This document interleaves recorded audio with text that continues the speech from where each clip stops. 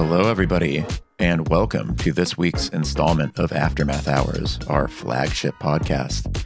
I am Nathan Grayson, and I'm joined by people that I will let introduce themselves. I'm Chris Burson. I'm Luke Plunkett. And I'm friend of the show, Ash Parrish. I'm sorry, I just designated myself friend of the show like that. No, it's all good. I mean, if you're on here, I think you're a friend. But yeah, that's right. We have a special guest this week, our first ever guest on Aftermath Hours. I bet you didn't know that, or maybe you did know that you were the first guest. I don't know how closely you've been following this. I did not know that. That's actually, I'm honored. Yeah, congratulations. Really? I mean it. Heck yeah. And yeah, today we're going to be talking about a lot of stuff. I think the main thing that everybody sort of is most buzzing about right now is the Xbox news. Given that that is the case, I figured we can kind of just jump right into that. Especially because I know, Ash, you might have to go at some point. So, all right, yeah. Let's maximize your time here. But yeah, to kind of fill people in, Microsoft just dropped a video like an hour ago outlining their kind of non-exclusive but still exclusive strategy. They are going to release 4 games on non-Xbox platforms, and they curiously would not in their actual videos say what they were. TheVerge.com, a website that you might have heard of, Ash, did report what they were. They are, Pentiment? So, according to sources, they're Pentiment, which we knew about, Hi-Fi Rush, which we knew about, Sea of Thieves, which we knew about, and one we didn't really know about, which was Grounded, which was that, wasn't that the community game with the spiders where it's Honey, I Shrunk the Kids, but that game? Those are the 4 games that are reportedly going to be released on other consoles. Yeah. Which, I mean, that seems to me like, okay, a couple games that are smaller and maybe didn't get a ton of attention, or like they got some, especially critically, but in terms of sales, like, they weren't huge. And then a couple other games that are like community driven and could probably benefit from an injection of new life into their player bases, a couple years down the line from release. Seems to make sense to me. Yeah, exactly. Pretty much. Yeah. But at the same time, I know, Luke, you had opinions about this. You were calling this damage control. Well, damage control, that maybe in hindsight, that was a bit harsh. But like I'm like, what games they release on which platforms is like whatever, to most normal people that don't take sides in console wars. I'm fascinated by what this, and if you haven't seen it, I know it's only an hour old. Xbox released this sort of response, partly a response to the stories that circulated that we spoke about last week about Xbox games going multi-platform, partly as slight sort of damage control, as like a chance to sort of put an official word out about those reports that were obviously, unverified, whatever. This thing's only an hour old, so you may well not have had a chance to well, they released it as a podcast, so you can listen to it. They put it on YouTube, so you can watch it. It's a fascinating thing to watch. I don't know if I've ever seen anything like it, where it's like this really super prepared and slick response to what was essentially a series of press rumors. Mm-hmm. And at one point, like, it acknowledges those that they were partly correct. And then in another way, it like completely crushes 2 of the main sort of, attempts to crush anyway, 2 of the main sort of pieces of reporting that came out of that 2 of the games that would be going to other consoles were these sort of major first party exclusive titles, which were Starfield and the upcoming Indiana Jones game. And so like, I'm super interested in this from a journalistic, this is very inside baseball, but I'm super interested in this from like a journalistic point of view as to like what happened with these stories a week ago, what happened between then and now to either show that those stories were wrong, even though they came from multiple people who were very close to Microsoft, or whether Microsoft took that extra week in formulating this like little mini world's most boring Nintendo Direct sort of approach to PR to sort of make adjustments to that strategy, or to get out ahead of that strategy with an official response that doesn't mention bigger news that might be coming in 6 or 12 months time. So like, yeah, I thought it was a wild thing to sort of sit and watch for 22 minutes. It was really fucking weird, dude. Like, I guess that's the other thing is it felt like these are definitely, it sort of had echoes of the Nintendo responding to Palworld thing where it's like that you can just from inference feel like people who've been yelled at by a lot of very unwell people just for like a span of a whole week. And they're like, we have heard your concerns, the viability of Xbox. And it says, I will say the thing that is instructive is like trying to parse the code of what they're saying when they're saying nothing, but also seemingly saying something. It's a really weird kind of like, using words like the viability of Xbox as a platform and saying like, it's always been about the games and like games go a lot of places, but then also like doubling back down on hardware. It's like a really, it was weird because it felt like it was like they were trying to obfuscate by like sounding as corporate as possible, which is like what they always do.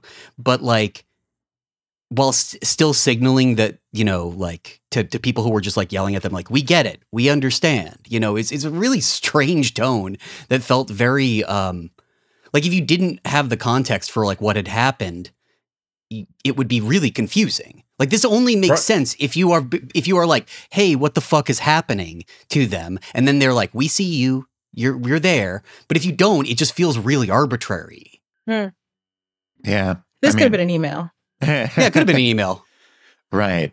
Well, I mean, I do wonder too, like, because, they're replying to this contingent of their fans who got, like really upset about the idea that there might not be Xbox exclusives in the future, that Xbox might be diverging from that model.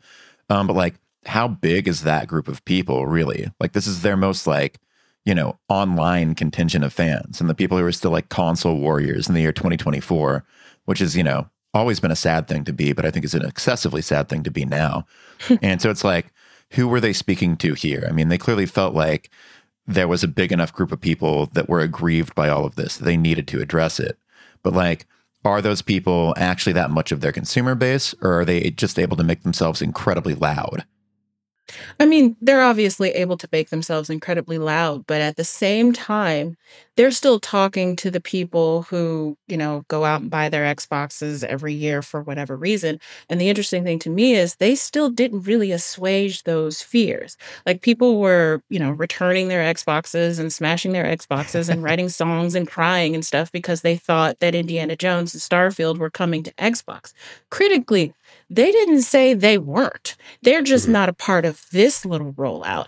And, Spencer said that, we're going to do this on a case-by-case basis and blah, blah, blah. But they didn't hard kill the idea that Starfield is going to show up on PS5. And in the future, they will. So those people, who have made Xbox their identity or whatever, yeah, they had this histrionic response right now, but there's still a very valid concern. Like, why do I even buy an Xbox anymore if I can play Spider-Man and Starfield on my PS5, just a year or two later? That's that's one of the things that got me about how I said I find it interesting from a journalistic point of view, because that's essentially all this show today was a response to some press reports. But in addressing those, in trying to sort of head those off by addressing them so formally and so full of, corporate comms, slick PR talk, by leaving those questions unanswered as a result of that, they haven't really solved anything. In fact, they may have made it worse because they've tried to come out and essentially say, in a very slick manner, don't worry about those reports. It's these 4 games. It's not these big games. They're not one of those 4 that we're talking about today, just today. It's fine, guys. But then they also say the games had to be a year old. And so it's like, well, everyone just straight away looks at their calendar and they're like, well, when does Starfield turn 1? what contracts have been signed on Indiana Jones for 12 months after it's released? Like, has Xbox tried to get out today to head off essentially a series of press reports, essentially discrediting those reporters and those reports, while at the same time, like, just leaving themselves open for someone to circle back around to this on when Starfield like may or does inevitably end up on PS5 after all of this shit show anyway. There's also like, I don't know, it's one of those things where like when you like, it feels like a Phoenix Wright like case or something like that, where it's like you have this very manicured face and then like every time you like see they drop a little detail, you're like, wait, what do you mean by that? And like the one that was really striking to me was like they were talking about hardware and they were talking, and because that's what I really care about is like what, like we get that you have a lot of software development. We know that's not going to happen. I don't give a shit about exclusivity. I want to know if what the box you're going to ship that you're clearly not shipping enough of is going to look like. And they said like, oh, the next Xbox, and granted, this is the kind of shit they've always said, will be like the greatest hardware jump in history. And granted, again, that's the shit they always say in history.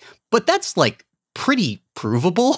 That's like a pretty huge thing to say. And they're like, oh yeah, in December, when our hardware, we got new stuff in December. It's like, what is that? A controller?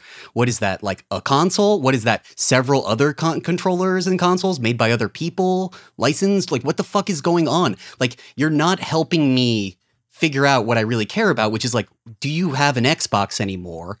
And I understand that the answer is probably, but like, you know, like their ambivalence towards even that concept felt really like, even in how they were hedging, felt really strange. And especially when they talk about like screens everywhere. They love talking about screens anywhere. And I know that they've always talked about that shit. But it's also like, I don't know, man, that sounds like you guys don't know. It sounds like you guys don't know a little bit, or you do know and you know something really weird. But it also sounds like you're not really helping me either way. But it's really representative of what we were talking about as well with that Xbox. What does Xbox even mean anymore? Post that I wrote, I think last week or earlier this week, where today's show was sort of perfectly representative of that mindset that's got us all here in the first place, of this enormous company that has spent 10 years throwing everything at the wall to see what sticks, has now landed itself in this situation where it's got a number of different strategies that in some ways are almost competing against each other, and leads to situations like this where you go and spend billions of dollars buying companies, but then you're stuck with those games and those games don't sell what they used to sell because you can't release them on other platforms, blah, blah, blah. We've talked about this before. Yeah. That show sort of condensed that all into 22 minutes where they had 3 people on stage talking about 3 almost completely different strategies on how Microsoft's going to work and make money. And they're all like, you can't stand there and talk about your next great piece of hardware that's going to be running Xbox exclusives while literally talking about putting your exclusives about the opposite. on others. Yeah, on others. Like, it was wild seeing, like, and they tried to sort of slick it up and make it more presentable, but like watching that take place was like fascinating. Well, they also signaled so much of like, they signaled also that like, just, you know, I think what a lot of people are feeling and experiencing in the industry, which is that also the industry is changing to a pretty huge degree. And so like they name dropped like Roblox and games like that, and how these individual games can become bigger than platforms. And it's like, yeah, if you're on Microsoft or a Sony, you've got to be looking at that and thinking, okay, how do we do that? How do we adapt to that? And so of course they want to be everywhere because they see these games being everywhere and they're like, that's sort of some version of the future. But then they're also like, but our current business is not rooted in anything like that. And so we need to be able to do both, maybe. Like, as people in chat are saying, they're hedging their bets. But, you know, if you hedge your bets too much, then you just have an unfocused business. And it's like, okay, what are we doing here? My favorite theory is that that they inherited a weird curse from Sony or from Sega. They inherited the weird duopoly curse of being the other person in like a hardware space, and that eventually it will come for them and kill them. This is not rooted in literally anything except like, I don't know, poetic justice in my head. But the idea that they have to, you always have to have another weird one because it can't just be like PlayStation and Nintendo. Like that would be fucking weird. And Are you saying that Peter Moore, in going from the Dreamcast era Sega to early era, brought some curse with him? They brought it with Jet Set Radio. They brought it with like, what were those like early Sega games? Those early ports. Yeah. The weird IP and like just the continuity between the two pieces of hardware created an infernal link that cursed them forever and made it so that you have like nothing but weird choices your entire life. Mm-hmm. You know what I mean? It's a good theory. You know what? I'm calling it curse, and then it opens up space for a weird, fucked up Valve console that nobody wants, but that ends up being making more sense. I like this is my theory. There's just like a strange, it's just magic. I don't care anymore. I don't know what their strategy is long term. I don't think they do. The thing that you're missing is that you're going to have this brand new, souped up, as powerful as anything has ever been in the history of ever. Xbox it's just a Game Pass machine. Because there's also a part of the news that, you know, there's 34 million subscribers on Game Pass now. And that Game Pass is going to be the thing that makes people buy Xboxes because Game Pass is not going to be available on anywhere else. Right. Well, and I talked about this a little bit on Twitter. But I mean, I think that like, you know, if you look at the offerings that Xbox has right now, like Game Pass in the long term is their like Trojan horse plan to be everywhere. And then also, like, in the meantime, just having games available via Game Pass and also these exclusives going onto other platforms is like, used correctly, a really strong advertisement for Xbox. Like, you see this often, like the world of Twitch and live streaming and stuff too. Twitch just like did away with exclusivity entirely for the most part. Anybody can stream anywhere. And the thinking there, which seems to be bearing it out in bigger numbers on Twitch, is that they can just go have streamers advertise for them for free. If you just like go put your best thing, your best foot forward somewhere else and expose people who've not been exposed to it before that way, then some of those people are going to think, that place over there is cool. I'll just go there from now on. I'll just get it direct. Yeah, I don't know, man. It's all PCs. They've all been PCs. Right. All of these things are fucking PCs. That's all it is. They're either PCs or a handheld. That's really all it is. Mm-hmm. And like, I think people are, and now streaming endpoint, which is just a different kind of like specific thing. And they would like it to be all streaming endpoint because they still think Netflix is a good idea. I don't know if streaming platforms are a good idea at this point. I don't think that's born. I don't know how well that's borne out. I don't know how well Game Pass is like going to do in the future. And I don't know if like people are going to jump on like, the streaming anywhere shit. Like I probably, I don't know. I also think a lot of people just kind of like, consoles will just be niche things. I don't know. We've talked about this. It's like strange. It's like I don't. They feel like they're disintegrating, like personality wise. I don't know. We've talked about that too. Yeah. Well, I mean, it's also like, the PC, your comment about PCs, I think lays their whole thing bare, right? You had all these people get upset about the idea of Xbox exclusives going elsewhere. And it's like, yeah, but they've been going elsewhere for years onto PC. So have PlayStation games. Like, it's all arbitrary, like you're saying. I mean, that's also why, like, nobody really cared when some of these games came to Steam, because it's a line in the sand thing between Xbox and Sony. That's why people care, because of their little tribes. They are mentally 5 years or 8 years old or something. It's just like, it's literally like dad works in Nintendo shit forever. It's weird thing to watch. It's a really strange thing to watch. But I think also people in chat are making a good point, because people are mentioning like the Steam Deck and like the idea of like Valve hardware. And I think that's a really salient point, because if you want to look at like a post-exclusivity future where someone's still making hardware, the Steam Deck is kind of a perfect example, because it's hardware made to fit a specific purpose of what the platform is already doing. Platform is a good place to access tons of games and to take your game library basically with you anywhere. So Valve said, okay, let's make a platform that literally allows people to take their games with them anywhere. Like, just have it on a small screen they want to, have it on their computer screen when they want to, and so on. So they like designed hardware around a pre-existing ecosystem, which I think is what companies like Microsoft will have to do increasingly if their games are going to be everywhere. I mean, and that's one of the things that they teased, was that they're going to build an Xbox handheld. Like, that wasn't confirmed or whatever, but that's one of the rumors that's out there, which totally makes sense. And PS5 had that abortive whatever that thing was that only works as a tether. Yeah, like that's probably, stage one of, PS5 deck or whatever. So we're increasingly seeing by the things that they're doing and the things that are being reported that handheld is going to be, the way to go. And the Switch, God bless it, has had the life that it's had, despite the fact that it's a potato, specifically because you've been able to take it anywhere for the last, 8 or 9 years now, maybe 7, I'm not sure.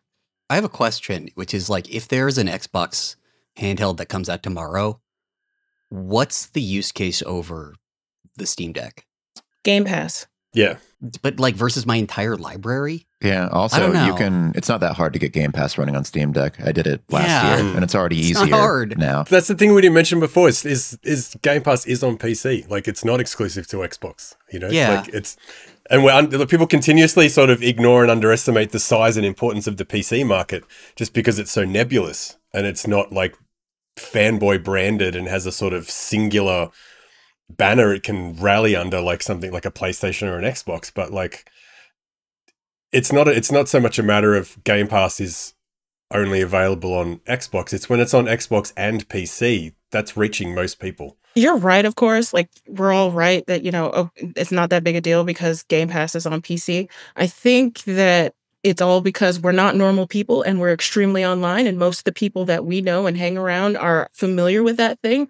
But the rank and file gamer I don't believe is the kind of person who knows what a Steam Deck is. I mean, it's not going to be as few as, it's not obscure, but it definitely doesn't have the penetration as to most, quote unquote, normal gamers. So a handheld, an Xbox handheld that lets you take Game Pass with you, I think is going to be a big freaking deal for families that don't do PC gaming at all and are not like in that area. Like I said, we all know it exists because, we're not normal and we're all extremely online or whatever. But like, my cousin who plays Xbox, who exclusively plays on Game Pass, has no fucking idea what Steam is. So when an Xbox handheld comes out so he can take his Game Pass with him when he goes, on field trips or whatever, is absolutely going to be tailor-made for him. Yeah. And bear in mind, like, the market for desktop PCs is shrinking. It has been shrinking year over year for a while, whereas mobile is bigger and bigger. And I think that, like, per what seems to be the current Xbox strategy, like, if people are playing Steam, or if people are playing Game Pass on Steam Deck, that's a win. If they're playing it on an Xbox handheld, that's a win. Like, I think in their minds, the more places they are, the better off they are. If people one day get on their PlayStation and say, I'm going to play some Xbox, like, that's a huge win. They've taken over. Or just seeing it as like an OS instead of a like device you get, a thing that you run. Like, I mean, like, I joke a lot about like Steam devices, those little like consoles they like put out, but like, the concept of like, it doesn't matter where it is, provided there's hardware to run it, like they could, even outside of streaming, they could open themselves up to like different SKUs from different, like these are approved, like kind of different hardware options. They could streamline the concept of making another kind of PC that is also like technically within spec, you know what I mean? Like, here's a higher end one. Like, that's how you would theoretically, if they're talking about like, oh, this is going to be a huge like leap in like, the ability, they might make a weird boutique, extremely expensive, like higher end Xbox for people. Like, that's not something they source like themselves, but like just for show or some shit. I don't know. Like the idea of like box as like the entire thing just feels like they're unsure of it, like completely. And it doesn't really matter. I don't know. This goes back to what we're saying though about how there's the competing philosophies at the heart of this, is that we can all see there are people at Xbox who have, and this isn't some idea, you can already see it in action, that Xbox becomes philosophically the place you go to play games.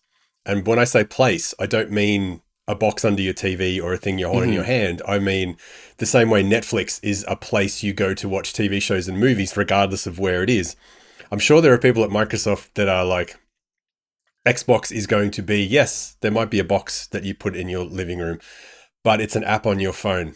It's an app on your smart TV. It's a program for your laptop. It's just, there's an Xbox and it's got some kind of unified interface and design, and you can access your library wherever you are, and you can access your cloud saves wherever you are. It doesn't matter which device it is because it's all on the cloud, and that's and you can see that happening. Like if you've ever had the misfortune of having to use the Xbox app on PC, you can see that already. Like you can see the lines coming together of, this is just my Xbox thing, but it's on a different piece of hardware.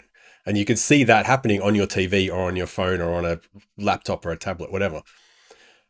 But then they turn around and in that show and press release have to talk about that they've got hardware coming that's going to cost them billions of dollars and is going to be a huge like albatross around their neck in terms of sales and identity and everything else. And it's like, which one of these two things, like which one of these things are we doing here? They don't seem to complement each other at all. You're trying to sell an exclusive piece of expensive dedicated hardware while at the same time pursuing all these things that exist on the cloud and pitch Xbox as something beyond hardware. Like, I don't know. It's very confusing. Yeah, it's very confusing. But in other subjects that are not confusing and just unabashedly rule, and actually sort of go back to some of what we were talking about, I've been playing a lot of Helldivers too. I don't know, Chris, did you get around to it? It's installed. I am like preparing for a vacation. I've just been watching a lot of streams. Yeah, so that's I haven't dug into it a lot. You know what I mean? But it's fucking cool. Yeah, wait, Ash, have you played it? No, because I've been told that you have to talk to people to You play this don't? game, Oh, you and that super doesn't don't. work for me. No, I was worried about that because when I first opened the game, it asked me if I wanted to like have push to talk on or just like open comms. And I was like, oh boy, I hate both those ideas. And so I just like turned that off, and nobody talks in this game. And there's a bunch of like little, you can like put a signal or like a little symbol on the map where you want people to go, and your character will be like, waypoint there. Like it's extremely well designed for never actually communicating verbally. Okay. Yeah. That is the first time anybody has said that to me. And with that information, I will give it a try over the long weekend because I am having a hard case of FOMO. Everybody looks like they're having so much fun, and I want to go to Robot Vietnam. Yeah. Yep. I will say I haven't played it yet because obviously I'm up to my eyeballs in finishing Infinite Wealth, but I can't remember the last time I saw like just footage of people playing a game and it looked that fucking cool. Yep. Like I like just watching people go, holy shit, this looks amazing. And I don't even know the specifics of how it works. Like I don't even know how the comms works. I don't know how the guns feel. I don't even know the overall objectives apart from shoot aliens. You're gonna love how reloading works. It just looks cool as hell. Like well done just for making it look amazing. So I'm deep in the middle of editing highlight reel, and I going through all of this is basically just what the episode's going to be. It's just mostly going to be Helldivers because everybody's fucking enjoy it. And I've not seen a game this dynamic in a while from a physics perspective, from a gameplay perspective. It's really impressive because it's like, usually when you see people gush about a game, or when you see people show clips from a game, even if it's a really good looking game, there's usually, the reason they share a clip is because it's like something novel happened in it, like, hey, I did this cool trick or something like that. And that definitely happens. But there's also people just sharing raw gameplay and being like, holy shit. Like, holy fuck, this game is like one of the most intense, high tension, really aggressive action games. Or it feels like a movie. This shit feels like a movie. And part of that, the Robot Vietnam stuff is like the tracer bullet stuff and like just like the way they ratchet up the gameplay tension by like mechanically, but also just like a lot can happen. And there's like, it's a like kind of a really aggressive game design.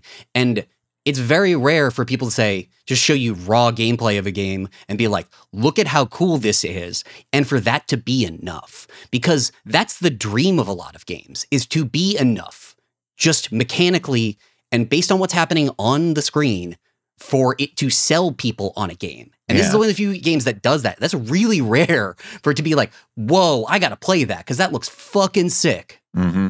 Yeah, no. And like, I mean, there's that video going around on Twitter of like, if you want to sell your friends on Helldivers, just show them this. And it was just raw gameplay footage of like, just raw gameplay, an outdoor nighttime combat encounter with like robots.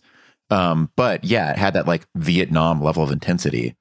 But at the same time, what I really enjoy about the game is that even though you have those really intense clips that look very cinematic, it is also really, really funny.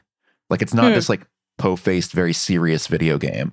It's like more a video game of like a series of ridiculous mishaps where, because the game constantly escalates the tension over the course of a mission, things go wrong in more and more hilarious ways.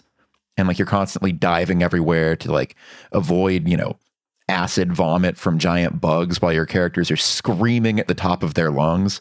Like it's slapstick humor. Rules. Isn't this like 40K stuff or no? I was gonna say it's there a little bit, but mainly like Starship Trooper stuff and like Terminator and like like in Terminator 2 when like Judgment Day, you're just like that kind of shit. You know what I mean? It's really like it gets across like how like you're saying, like how funny just like a big bug vomiting acid at you can be. And like what it's like to take down a guy with like your friend feeding ammo into your gun and stuff like that. Just like doing mechanically really interesting things with the game. Calling down orbital strikes, is like seems to be just pretty like a regular occurrence within it. And it's just like, that shit's cool. That part rules too, because to do anything, to use like stratagems, which include the orbital strikes, you've got to like input little fighting game style commands, like with arrows, so like up, down, left, right, whatever. And doing that, like It's so brilliant. I don't know how they came up with this because it seems unintuitive at first, but it adds just the right amount of tension to every encounter. Like if you've got bugs swarming on you, you can see them coming from far away. You want to call in an orbital strike. You're like, okay, I got to enter this command. And like you can see it on screen, but you still might fuck it up. And if you do, you got to start it over. So you're like, and like then you enter it correctly and you like lob your little grenade that targets where the strike is going to go. And like breathe this massive sigh of relief as it happens. And you're like, okay, thank God I did it. Or you die in the process and you're like, ah, shit, well, never mind. It's just so smart. Like I would love to, see footage from like some of the meetings where they came up with this stuff because it's just like such a focused, intelligent design. It's brilliant. It also feels like something that would have gotten play tested out in a previous, like in any recent game. This is like just all these all feels like really aggressive design in terms of like, oh, we got to make this fun to play. It's like, or maybe you don't. Maybe you a little bit don't. Maybe you make it a little thorny, and that's actually really good mechanically. Yeah. Let's see. Sephir in chat says they've been doing stuff like stratagem since Magicka. Because yeah, that's right. I forgot the developer that made that game. It's like what? That was the little like wizard game from years ago. Your eyes, Luke. Your eyes. Wow. Are they? I didn't know that. Magicka was fucking amazing. This like has drawn a line between those two games that I did not know existed, but I can now see with absolute clarity. Yeah. Wow. Yeah, that was a little like wizard co-op game where like you're different kind of wizards and you like combine your magic powers. Yep, like different classes of wizard just running around doing wizard shit. It was very cute. It was very cool. Yeah. That Except game now it's a murderous dystopian sci-fi Starship Troopers setting. Right. Cool. I was going to say that game did not look like Vietnam at all. So no. They've come a long way.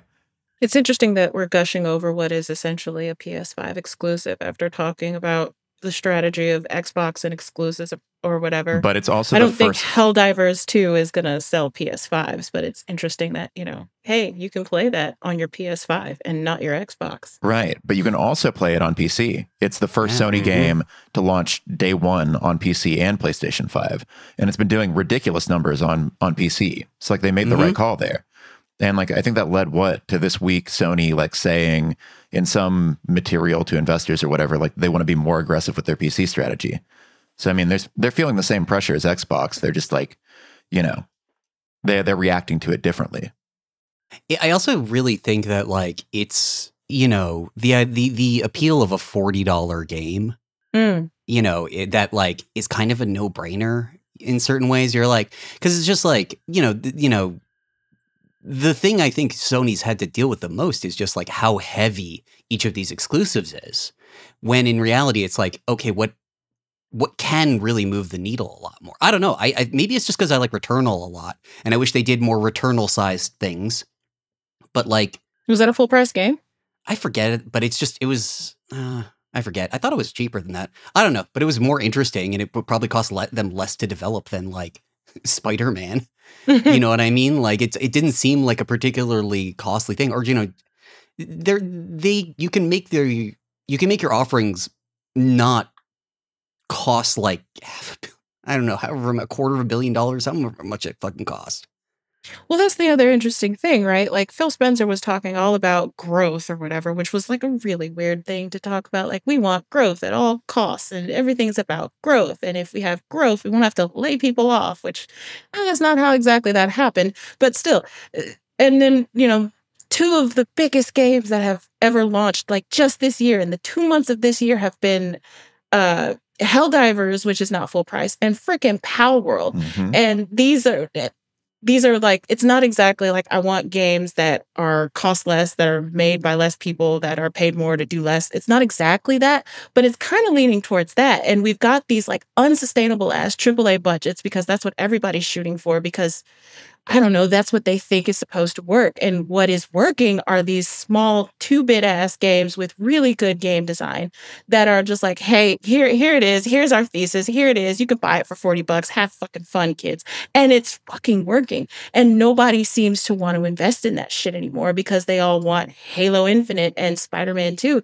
And hopefully what these games will teach us, will teach the Xboxes and the Sonys, is that you need to be investing in those quote unquote double A ass games so you can have and build the communities that you want to build and get your install base up and whatever and do all the kinds of growth metrics bullshit that you want to do. Yeah. I mean, yeah, exactly. It's also just more interesting. Yeah. And I think also like I think to Ash's point, like these games are focused in a way where like you can sum them up either in Helldiver's case with gameplay and in Palward's case just with like, it's Pokemon with guns. Like you don't have to say like, oh yeah, it's this like big, like with Starfield, for example, like big AAA experience where you can do everything and it's for everyone ever. And it's going to be the game you play for the rest of your life. Like, you know, I think that to some people, maybe that sounds appealing. To other people, that sounds daunting and unpleasant. Whereas a game where it's just like, yeah, you hop in, you do this, it makes sense immediately, it's fun, it's funny, you can play it with your friends. People love that. That's what people seem to want right now. That's where the appetite is. I hope that Prince of Persia game did well. I was just getting ready to say, Because like, that's exactly what we're talking about. yeah, the most fun I had this year was Prince of Persia. Yeah. I think it did. I think it didn't do well, is my understanding. But I bummer. need to see solid figures on that. But yeah, also that game cost like $60, didn't it? Or Oh, 50? did it? Did it? I think it cost like $50 if I remember correctly. It cost that's more, but I think it's like the funny thing is like I let me look this up. And then what does didn't do well? Because didn't do well in this case, you know, because it's Ubisoft means it didn't sell 11 billion copies, or it could have been just like maybe 2 million, and that's perfectly fine. Yeah. Yeah, it's a $50 game. I don't know what that metric is of didn't do well. On principle, though, that's exactly what we're talking about. Yeah. It's like, here's a major publisher with a well-known series releasing an incredibly focused, smaller experience for you to dabble in, but then I didn't know how much it cost, and they've completely kneecapped me there if it cost $50. 'Cause that game shouldn't have been $50. But I think they were trying to like say like you'd pay this for a Metroid game on the Switch, and it's like I guess. That was made by Nintendo. It's made by Nintendo. Right. They get to do that. I'm sorry. I know that's a fucked up thing to say, but they do because they like they're the worst people to haggle with on earth if you're a consumer. Like they're like, no, that shit's costing full price forever, and like maybe you'll get lucky if you follow like Wario 64 or whatever. But like it's just like they're like, fuck you. No, you give us the money, and that's the price of the game. Yeah. I mean, it's also like, I think that the link in the chain that's important to consider with both Helldivers and Palworld, which are kind of this year's two big hits so far, or the unexpected ones anyway, is I think they link more closely to Lethal Company than anything else. In that they are all co-op games. They are all games that kind of came out of nowhere, but that people, I think that they became popular because of like word of mouth and people playing with their friends. Everyone I've seen talk about the idea of getting Helldivers. It's like, yeah, I'm trying to get my friends to buy it too. Like that's such a huge part, I think, of like video game culture now. I think especially like following the pandemic, that's when everyone started playing games together, not just within like smaller gamer groups, but just as the way that they play games. And I think that just didn't change. It's still, it's one of the main drivers of games now. And Prince of Persia, which looks amazing, I haven't played it yet, is a single player game. And that's going to hamper it in some ways. It doesn't mean single player games are dead. It just means that like their ability to succeed in this landscape is different. Yeah. Also, I hated all the Ubisoft shit they made me do. There's a lot of Ubisoft shit in that game. There's a lot of Ubisoft shit in that game. There's a lot of Ubisoft shit in that game, dude. There's a lot of like, would you like to go onto Uplay shit? And I was just like, yep. that's not Absolutely good, not. dude. I would not No. like to do that at all. And I'm sure the people who designed this game also don't want to do that at all. I'm sure there is like a French guy who just kind of parachuted in and was like, Uplay? Like, Uplay? But what it did do well is it did give you the map and allowed you to customize the map so you could go back once you got a new power or whatever and see if you could unlock some shit that was previously locked before, which all Metroidvanias should do. Yeah, I can't believe nobody came up with that sooner.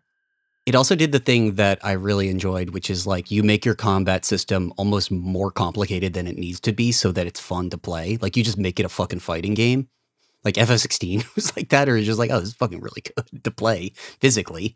But you know, God, that game feels so fucking good. Yeah. What, Final Fantasy 16? Both Prince of Persia too. Oh, Prince I'm of just Persia. saying, Oh, yeah.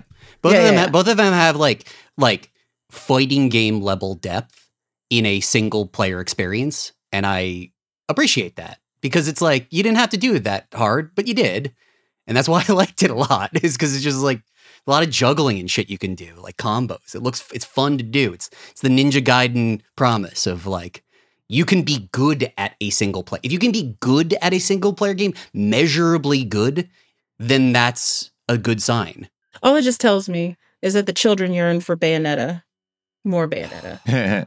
And Vanquish. Yeah, oh man, Vanquish was so good. Holy shit. Vanquish was so good. But with all of that said, transitioning nimbly to another topic, games that games that are much more excessive than those in some ways and not in others. Luke, you wrote about yellow paint. Something that I think, because on one hand, like, you know, the Final Fantasy VII remakes have like an interesting combat system, but they're not all that elegant. And in this particular regard, they're not elegant at all, because they have to basically say like, hey, player, go here, which has obviously generated a lot of opinions. Some of them may be more valid than others.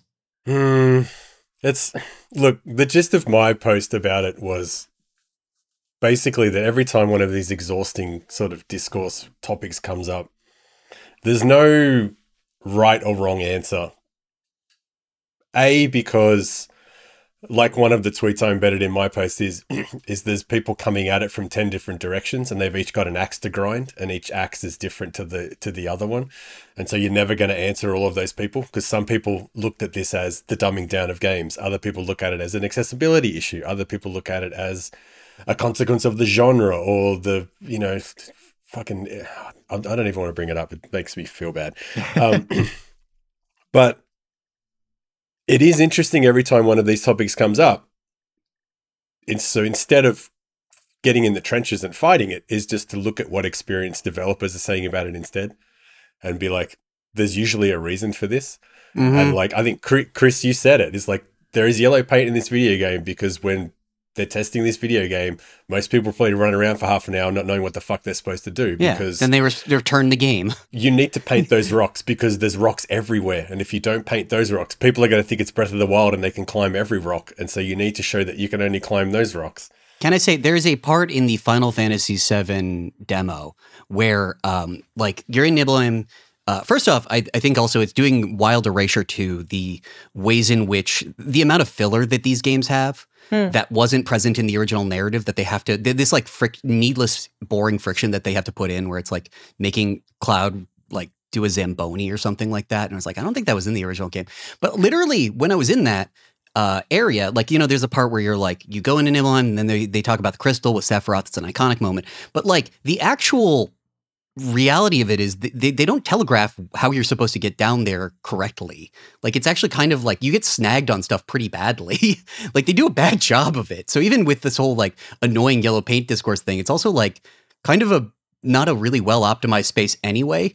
So just like, even though this other art, like these games are kind of like goofy. Like the last one was, and one I played of the demo is kind of like strangely optimized. I don't know. I sort of found the Final Fantasy side of it almost irrelevant, though. Like, yes, Final Fantasy was the subject of the original complaint, but I feel like it happens every time. 2 seconds into it, it was nothing to do with Final Fantasy, and it was every game that does this, which is every game. And I don't know, man. I just think whenever it comes up, it's always, whenever something like this comes up, it's just like, everybody's right. I don't want to have a go at Dave for posting it, because he just posted a dumb tweet. I don't know how or why it blew up the way it did when this is like a years old topic people just keep circulating around. But like, it's like, this is game design. Why aren't you complaining about wooden crates that are there to be smashed, or red fuel barrels that are there to blow up, you know, or like any other hallmark decades old piece of game design that's just there because it's a way to make a video game and convey information to the player. Like, if you don't like that, that's fine. Like, I don't give a shit whether you think it's dumbing it down or think it's crucial. I do not care either way. It's up to the developers of the game to put it in or not. I just don't know why people get so upset about it. It's because we have no institutional memory. Duh. Yeah, I guess. You've heard of, what was it, the Eternal September? The concept of the Eternal September? This is basically, I think invented in like the late 80s, early 90s. I'm just remembering. But basically, it's like, okay, every year college would happen, and September would roll around, and then you get all these kids that would get on a local area network, and they'd be like, they'd have to learn how to use the internet and also how to behave on the internet, and like then over the year they would learn how to do that, and then September would come around again, and then you'd get all these people who have to learn all this lesson again, and they have to like relearn all this institutional knowledge. And the internet was described as the eternal September, where like you're always getting new people who are like constantly being filtered in. I'm sorry if I'm not doing this concept correctly. I'm just doing it off the top of my head.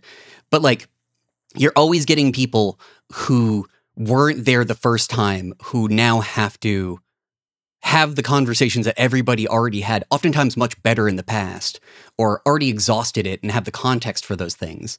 And that's just an a problem with like the structure of the internet, and also of getting older and young people existing, which is not always a problem, but it's just like, that's how you get like TikTok people being like, you're never going to believe the most crazy, rare, lost media anime called Serial Experiments Lane. And you're like, I think I can. Angel's Egg is the rarest anime you've never ever heard of. And it's like, yeah, I think I can. I've done that before. But I'm glad that you're learning about that now.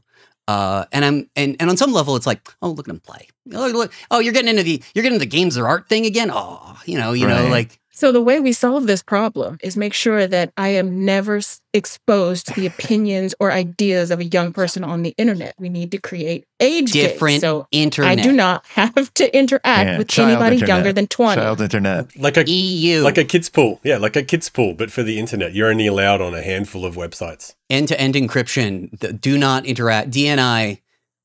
You can't talk to me unless you've I don't know. You're like 25 or something. Yeah. So we start this by, because, kids can get around age gates easily. So we start this by like, we've got to put chips in children so that then electronics can read their actual age. Yep. We should just make this as dystopian as possible. We may as well.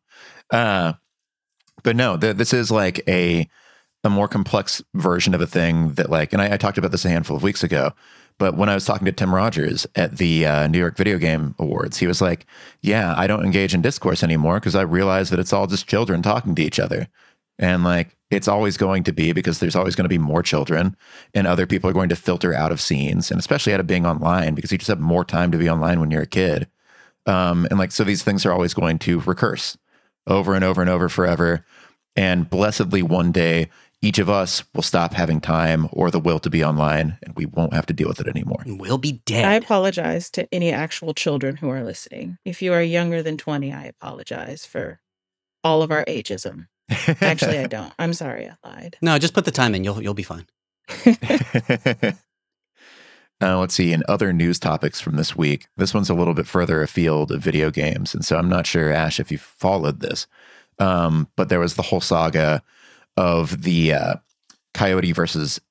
E. Coyote versus Acme movie getting just, banned. Luke wrote about this. It was one of our bigger pieces this week, so I feel like we should address it and talk about it on the podcast as well. But yeah, Luke, can you kind of sum up your perspective for us on this matter? If you're in the business of explicitly making things for people to pay and watch, and you choose to not make those things available to legally purchase, us getting hold of it is not piracy, it's preservation. Piracy should only equate to something that is being stolen. Like, that's what the word means. If I could buy Coyote vs. Acme, or I could stream it as part of a subscription service, whatever.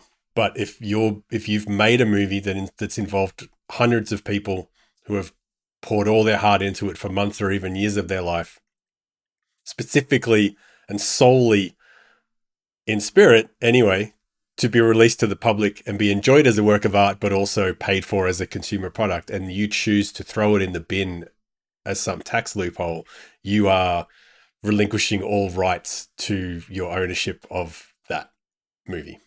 And we should just be able to watch it for free. Because fuck that guy. Yeah, no, I have very strong opinions, unsurprisingly, about this. Mainly because I regularly import things that are impossible to find in any like a lot of them are HBO movies, unsurprisingly, like movies made for HBO. Hold on, I got one right here.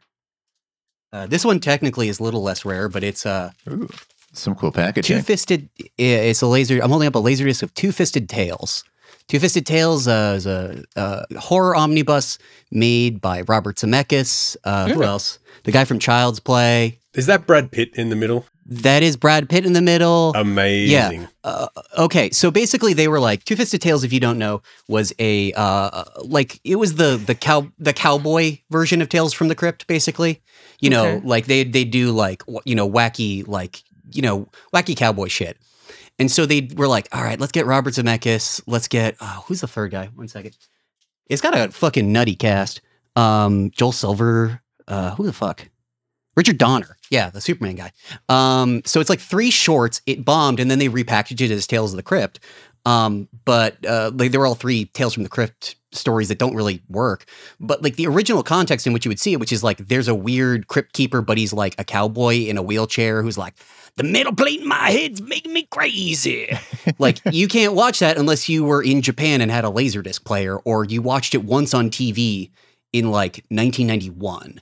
And like, the owners of Tales from the Crypt, and by extension, this like repackage it. But it's like, but what do you want to watch that thing? I don't know. They're not going to put it on streaming, so I got to fucking transfer that shit. And like that's literally like a lot of this stuff is like, yeah, they don't care about this weird TV movie, and they don't care. They don't give a shit. Like only weirdos care about it.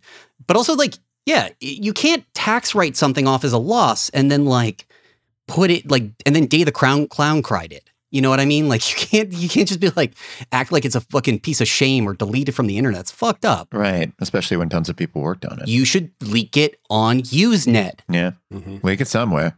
Also, because at this point, I mean, with those movies, I think there's also like an immense curiosity gap at this point. I just want to see what was made and what people deemed worthy of throwing in the trash after all of that work. And by all intents and purposes, from what we've heard, like Coyote versus Acme was like kind of fire. Like it was supposed to be like funny as hell. Yeah, it looks. I mean, the concept is cool. But that's what I read about. Is it like this has happened before? This happened with that Batgirl movie. Yeah, but apparently that was not people very didn't care. Oh, that's it. But like that shouldn't matter because we're arguing about this on principle that something that's been created and intended for release, we should have been able to enjoy it anyway. But yes, you're right. By the same token, if it sucked, we're not as upset about it. But I think that's what makes this one even worse, is that by all accounts, this was not only this terrible destructive tax loophole thing that takes all these people for a ride and just reduces their passions and creative works to nothing. It was also good. And we're being deprived of not only something on principle, but we're being deprived of something that like likely or perhaps could have been an actual good movie as well. So like it just fucking hurts even more. I think I remember the post that really got me like, okay, I got to see this, was the composer doing like a big like choir version of Meep Meep or something like that. I forget what it was. It was like something really, it was like a really high level joke. There is also the possibility, I've thought the possibility that it's just like, they're doing this to fuck with us so they can re-release at a later date. But I don't think so. I think this is just like, just, they don't give a fuck. You know what I mean? Like it's not enough for something to just be like pretty good in an interesting way. It has to be everything, or it's, accounting fraud. Right. Although, I mean, for one, now that you mention it, I do think that somebody will at some point use this as a marketing tactic. I think it's inevitable that like this year, even someone will be like, we had to get rid of that movie because, taxes or whatever. And they'll be like, just kidding. It's coming out. And everyone will hate them for it. But also, and I don't know how much y'all know about the underlying like tax code here, probably not a ton, but I am curious, like, could this happen in games? Could somebody like do this to a big video game production, or are the laws so different that wouldn't make any sense? I mean, the only reason why we're getting Skull and Bones is because Ubisoft can't cancel it for all the money they took from the Singaporean government. Yeah. That they would be forced to pay back. So, yeah. Which is really funny. I got to admit, that's, I don't know. Maybe the answer is that all movies should just be funded by Singapore. It depends on what scale though. Like it's definitely something Embracer Group could and may well be planning on doing. But like other major publishers, surely they're too reliant on the actual sales of like video games seem less risky than movies do in terms of like being able to project your returns on your investment and stuff. So like, I can't see Sony binning Spider-Man 3 or some other, first party game, because they will have had penciled in this will make 200 to 400 million, and it's not worth binning it because it's cost so much more than most movies cost to make. But we're also guaranteed to make more money off it than most movies are guaranteed to make off it as well. So Right. Oh wait. yeah, that's at that end of the market. Like I said, Embracer Group. Oh yeah. Would not surprise me if there's already whiteboards like being worn down, like which mid-tier Lord of the Rings dating sim slash strategy game that we've had in development for 18 months can go in the trash for tax purposes. What does European tax law look like? Because they're creating value for shareholders. That's their primary God. concern. I was really worried about that. Hey, we should get some shareholders. I'm worried that we're not creating enough value. Does anyone in chat want to be a shareholder of Aftermath.site? Don't put your hands up all at once. No. But yeah, no, what is in chat? Wait, Ash, were you referring to the Lamplighters League game? Yes, I really enjoyed the Lamplighters League for the little bit that I played. I hate that the realities of my day job prevented me from having more time with it so I could, talk more about it and how much I enjoyed that game. But the children yearn for XCOM. And Yes. that was like a really good game. It had a really fun atmosphere. I enjoyed the story it was trying to tell me and the characters and all of that stuff. And I just hate that, it didn't get the reception that it probably deserved. It was a tight tactics game in a field where, Fire Emblem pissed me off. Advance Wars pissed me the hell off. Nothing's been fun. I haven't had a fun tactics game in a long time. And the Lamplighters League kind of scratched that itch, and I'm sad that it didn't get the love that it deserved. I'd blame Paradox partly for that as being its publisher than the actual game itself. Because Paradox, I'm a huge fan of a lot of Paradox's big first party grand strategy games, but as a publisher, that company's track record is diabolical. The way that they handle and promote and greenlight and package and all their sort of third party stuff that they've done has been a disaster. And Lamplighters League is the poster child for just how to mismanage what seems, for all intents, like a really cool game with a really cool idea. They just seem to drop it at every step. Yeah. What happened there though? Because Riley in chat seemed to be implying that there was some sort of a write-off. I think they folded that studio, didn't they? They shut it down. Yeah, the game came out and didn't meet their expectations, which is partly their problem for setting unrealistic expectations. And then yes, I don't know whether they laid off most people or actually just closed the whole studio down. I can't remember, but yeah, that was it was easier for them to do that than to. Yeah, I don't want to talk about it. It's depressing. Right. Yeah, that's a shame. And also, it's one of those cases where because I guess it's the other direction you can go if you have this smaller, more focused game that's interesting and it doesn't find an audience is that has casualties too, which is a huge bummer because I want people to make more games like this, not fewer. But they can't all be, Helldivers, which also exists on a different scale entirely. I want a tactics. I want more FF tactics games. Me too. We're also just I still, I thought that the Marvel game that Firaxis made was good. Yes. But it wasn't XCOM 3. Yeah. I want XCOM 3. And given that Firaxis had layoffs, Jake Solomon left the studio, a bunch of other stuff, and it feels like we may not get XCOM 3 for a while because that seems like it wouldn't, be necessarily a financial slam dunk because it's always been niche. And so I wonder if, we don't see that for a while. I could do a whole podcast on my thoughts on Midnight Suns and how that was a disaster. Because disaster as in the game or disaster as in marketing? As a concept.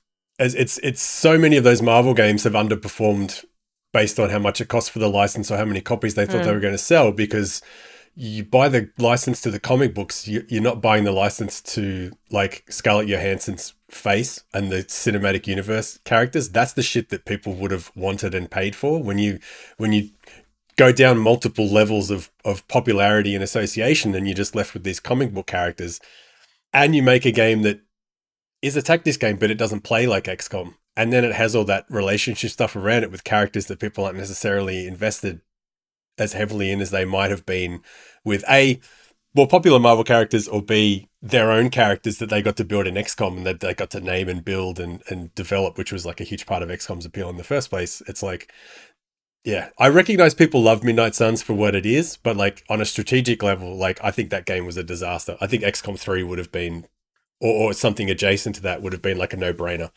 And it's wild to me that they like put the studio's future on the line to make that game. I don't know. Maybe I'm just a hater. Maybe I just didn't like Midnight Suns, but... Well, you know, bear in mind that was also the period of time where everyone considered Marvel to be like, you know, you just strike gold immediately if you use which is what I was saying, because it's not the only one. There was the Avengers game. The Guardians of the Galaxy game was really good. Again, it didn't sell because it didn't have Chris Pratt's face on it. And because it was well written. I thought so. Damn it. It is. No, I'm not joking. Yeah, I don't give a shit whose face is there. I'm not speaking about me personally, but surely there is extensive research that shows these licenses that were bought for Marvel, like the biggest thing in the world were these movies with these people's faces on them. And suddenly you wheel out, and there was all the memes about the old pornos and like bad cosplayers and stuff impersonating them instead. Like that has a huge effect on your marketing. It's like, you imagine if there was a Star Wars game came out and Luke Skywalker just had a completely different face, like it would fuck you up. You'd be like, what? Why is this happening? It's supposed to be young Mark Hamill. But that's what happened with those Avengers games. And it's like... if he was ginger, he was redhead. Okay, that would be interesting. Yeah. But, yeah. you know. Well, with all of that said, rip, I guess, Marvel's Midnight Suns. It's time, I think, to move on to the mailbag, wherein we answer questions from people. Folks in chat, if you want to ask any questions, ask away. In the meantime, I'm going to start with some questions from the Discord. I need time to think on this one, but I'm sure Chris has an answer. If you could powder coat... Oh, wait. CC Wright says this, by the way. If you could powder coat something that is not physically able to be powder coated, what would you coat in powder?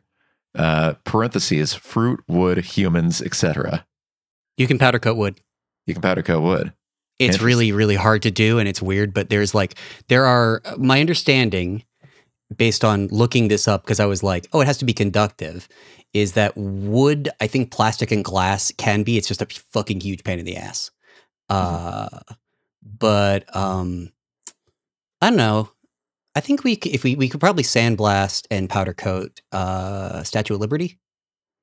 That'd be amazing. Have her... That would be sick. Like a nice teal or something. Yeah. Yeah, like a little baby, because she's got that oxidation layer on her. Yeah, she's looking a little long. Give her something new. Get maybe like a kind of like a slick carbon fiber. We're thinking maybe a baby blue. Or you can make her biblically accurate Statue of Liberty and make her black again. That would piss off a lot of the right people. Mm-hmm.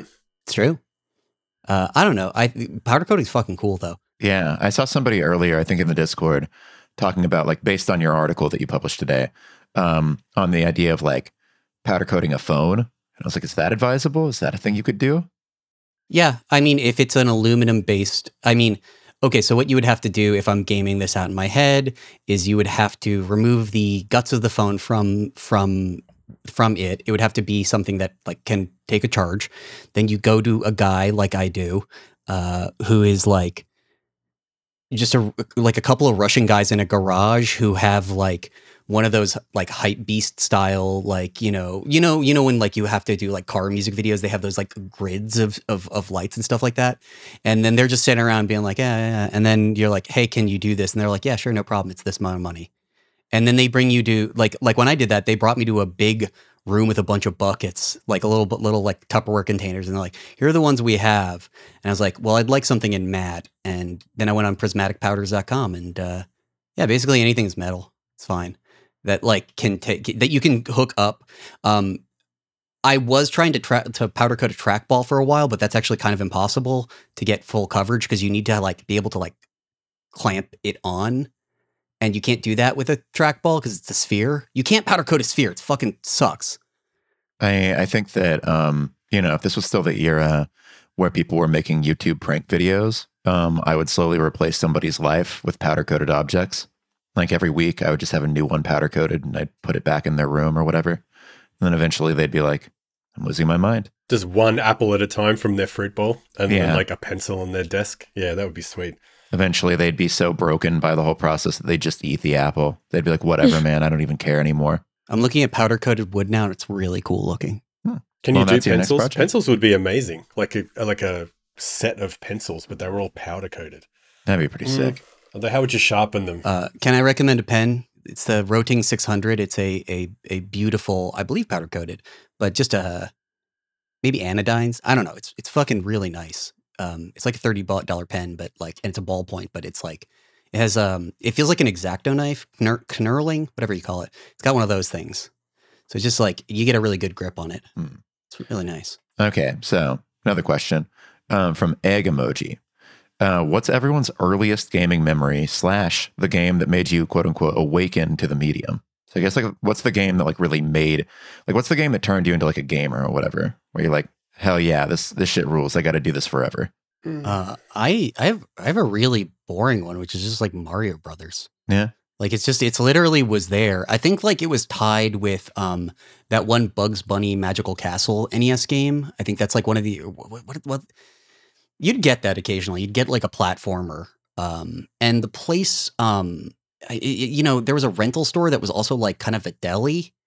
They're called Packies in like package stores in Massachusetts, which sounds Terrible. wrong, but it's just what it feels like racist or something. That is definitely a slur. Yeah, it feels like it. In England it is. But no, it's just literally what they call like bodegas in like I don't know, like the North Shore of Massachusetts, because it's literally just.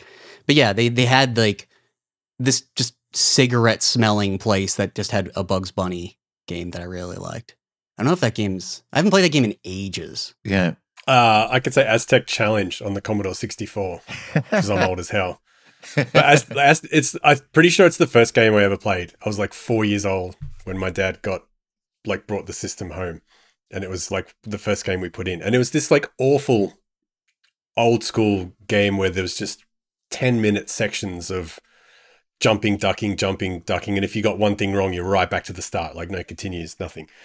And it's like, in hindsight, I guess the idea that I was useless at it. I was 4 years old. I couldn't play for shit. And I just kept dying and going back and dying and going back. And the idea that I could hate something so much, but still love it and want to keep doing it, I guess hasn't changed. I was going to say, and now you're a games journalist. Yeah, now I'm doing that at scale. Yeah. So yeah, probably Aztec Challenge on the Commodore 64. Which I think may be a slightly problematic game now. I will have to go and look up the based on the name, box art / contents. Yeah, I'll check and get back to you next week. Yeah, It'd be funny if it was really progressive. It was just like out of nowhere. Commodore 60. I feel like an Amiga game you might be able to swing that, where it's just like it has like you're just playing. And you're like, oh, they did a lot of research on this, even for the time. That's really impressive. But no, it's probably really not done well. Ash, how about you? It's funny you should ask that question because I actually just wrote about it. Tomb Raider 2. I read your. Oh, thank you. It's not my earliest gaming memory, but most of my earliest gaming memories are because I was forced to play video games with my male cousins, and some of them were cool, like Sonic, and some of them were not cool, like getting my ass beat at Pac-Man and Street Fighter and Mortal Kombat. But my mom's boyfriend gave me a PlayStation that I did not ask for and did not know what it was, with a bunch of games that were all over the place, from like Tomb Raider 2 to like Need for Speed, Hot Pursuit, and like Tekken 3. Like, because those are the games you want to give like, a 14, 15-year-old black girl. And one of those games was Tomb Raider 2. And I played the shit out of that game because I think it was the first game that I ever owned that you could play as a woman. Because you couldn't choose a girl for Pokemon Blue, right? You just played as Red, right. So that was the first game I could play as a woman, and I loved that game. I played the shit out of that game. I have all these formative memories of playing that game. And then I went back to play that game with the Tomb Raider Remastered, and I would like to strangle 14-year-old me because like, damn, bitch, you lived like this? Like, what the hell is this? This is garbage. So yeah, that's the game that got me into it. Which is really funny because there's some family lore associated with that, which does not have the best like origins. Like that PlayStation was given to me as a gift out of nowhere because that person wanted to swindle my mother out of money, and it ended up working.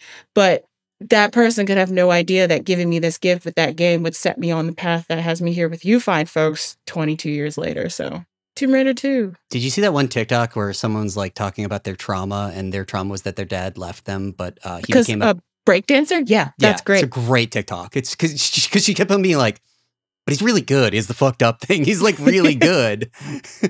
but he didn't pay my but he didn't pay my medical bills. And it's just a really funny TikTok.